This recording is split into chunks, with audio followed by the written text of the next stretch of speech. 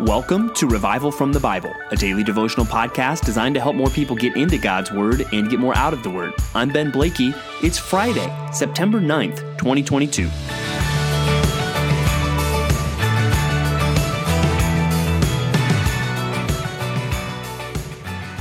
It's Friday, and those words alone put a lot of wind in the sails of people in our society. The thought that, hey, it's Friday, and that alone means my life is about to get better because the work week or the school week is done. But maybe there's many of you thinking, you know what? The fact that it's Friday doesn't really make any help at all, because my job actually gets busier on the weekends. Or, I've got some difficult situation in my life right now, and it doesn't care what day of the week it is. And there could be all kinds of reasons why it's Friday is really empty when it comes to actually putting encouragement in your heart and wind really into the sails of your life. But today we want to find something of real substance, a real wind, a real encouragement, and we're going to see that through a lot of what is said in Romans chapter 15. As we get near the end of the book of Romans, it's going to be helpful for us to see some of Paul's closing thoughts and even to see this idea of encouragement clearly coming through.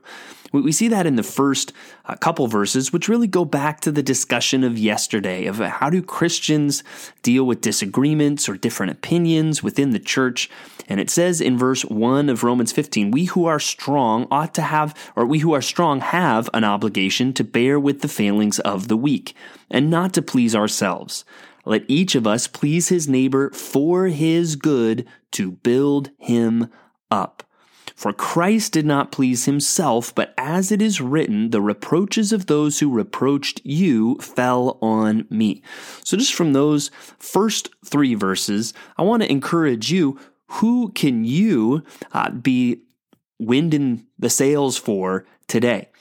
Think about that at verse 2 again. Let each of us please his neighbor for his good to build him up. So even there, we know the idea of being a people pleaser at whatever cost and for whatever reason is not healthy. But here is a thought. No, we want to please our neighbors for their good to build them up. That is something that we want to see. So as we think about real substance in encouragement, are you encouragement of substance? And who are you bringing that to?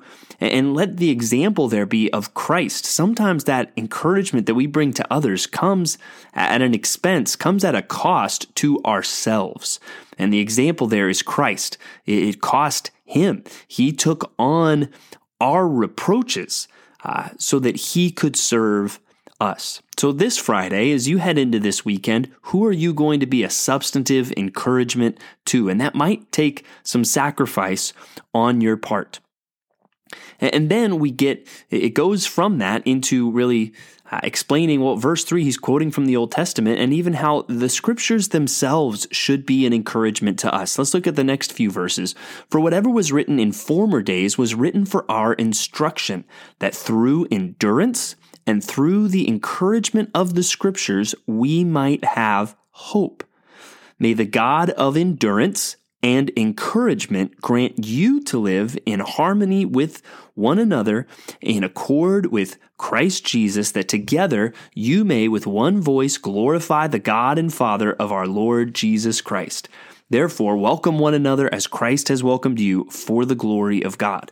But there, it kind of ends on that same note of, hey, who are you encouraging? And there should be that unity and real substantive encouragement that comes from that. But in the middle there is that thought of the scriptures.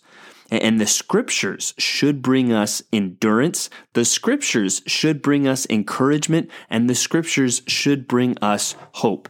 Ladies and gentlemen, this is one of the reasons why we're doing Revival from the Bible. This is why we put out a reading plan to help people read through the whole Bible in a year. This is why we do a podcast about it 6 days a week to help people get more out of God's word, because we want you to be encouraged. We want you to have endurance. These are important things. And And the Bible gives us that. And notice here, it's highlighting even that this is true of the whole Bible, including the Old Testament. It is meant to help us have hope, endurance, and encouragement. And really, that's who God is. Verse 5, may the God of endurance and encouragement. That's how he's described. He is a God of endurance and encouragement. So the fact that it's Friday may mean nothing to you, but I hope the scriptures mean something to you. I hope God means something to you. And I hope there is some level of meaningful fellowship in your life that will encourage you and that you can be an encouragement to others.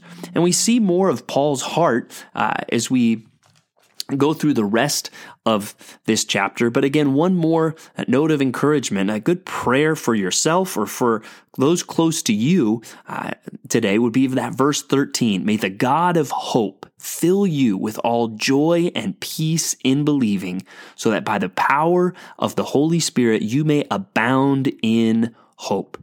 Let that be an encouragement to you that we serve a God of hope, and he brings joy and peace, and we have the Holy Spirit so we may abound in hope. We live in a very dark world, and it is easy to get discouraged by all the wickedness that we see around us, by failures even within the church, and much that gets even promoted in the name of Christianity today is not matching up with the Bible. So whether you're looking at the culture, whether you're looking at the greater church, there's a lot that can lead you to be discouraged.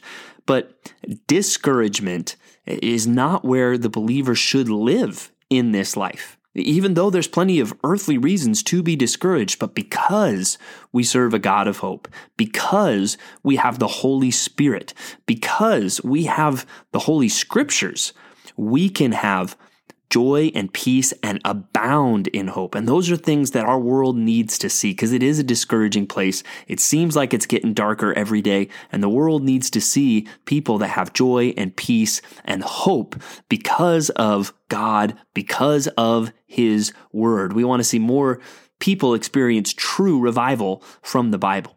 And then Paul gets to his plans, and you'll notice he's writing this letter, and he has not been to Rome yet. We'll soon get to more of his journeys towards Rome in the book of Acts. And even that, notice that he wants to go to Rome, but you already know, if you've read through the Bible, how he's going to get there. Not on some missionary journey. He's going to get there as a prisoner. And we'll talk more about that at Compass Bible Church Treasure Valley this weekend. But you see his heart for the Romans. You see his heart to spread the gospel.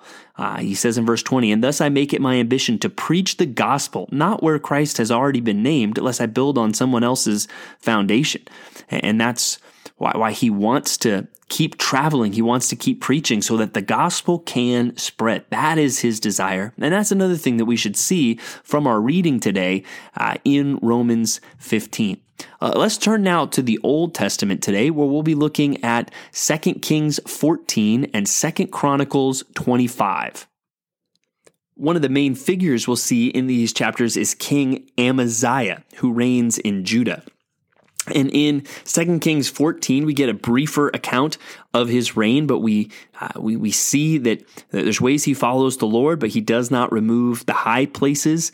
And one thing that we see is he challenges the king of Israel and to war, and he loses. It does not go well with him, but we find out a lot more about why, and we get deeper into the meaning in 2 Chronicles 25. And you'll notice that a lot. You do often get more depth about the kings of Judah in the book of Chronicles because it's only focusing on the king of Judah. And it starts off by talking about a victory that Amaziah won, but it has this interesting story about how he had 300,000 soldiers, but he also hired 100,000 soldiers from Israel. But a prophet says, no, Israel isn't following God. Don't let these soldiers come with you. And Amaziah asks, but I already paid them. I feel like I'm going to waste. And I love what the prophet says in response to him. It says, the man of God answered, the Lord is able to give you much more than this. And that's just an interesting phrase there. that I think you'll find yourselves in some situations in life where you feel like, man, I've wasted something that now is gone, but God wants me to do something over here. Let that just be a good reminder to you that the Lord is able to give you much more than this.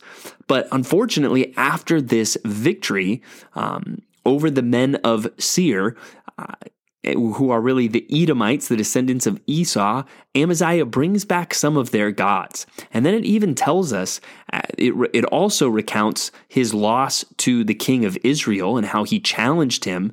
But this gives us the bigger reason. Why did Amaziah lose to the king of Israel? And verse 20 says, but Amaziah would not listen, for it was of God, in order that he might give them into the hand of their enemies, because they had sought the gods of Edom. So it was because of his idolatry that Israel had that victory over them. So we learned some things there from the reign of King Amaziah. Back in 2 Kings, we read about the king Jeroboam, often referred to as Jeroboam II, because this is not the first Jeroboam, but this is another Jeroboam much farther down the line. And we see even that God is gracious to the people of Israel during this time, because really of the promises that he's made, because of who he is, not because of anything that they had done. And you also see this man mentioned in this chapter named Jonah.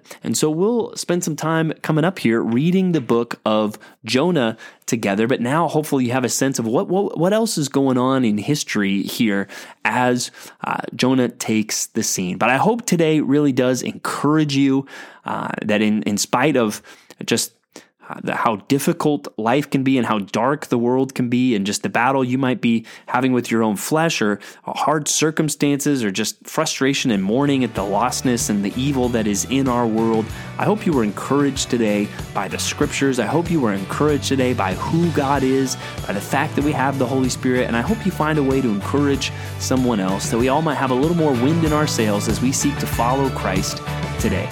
Thanks for digging into God's Word with me today on Revival from the Bible. For more resources, check out revivalfromthebible.com. To learn more about Compass Bible Church Treasure Valley, go to compassbible.tv. The grace of our Lord Jesus Christ be with you.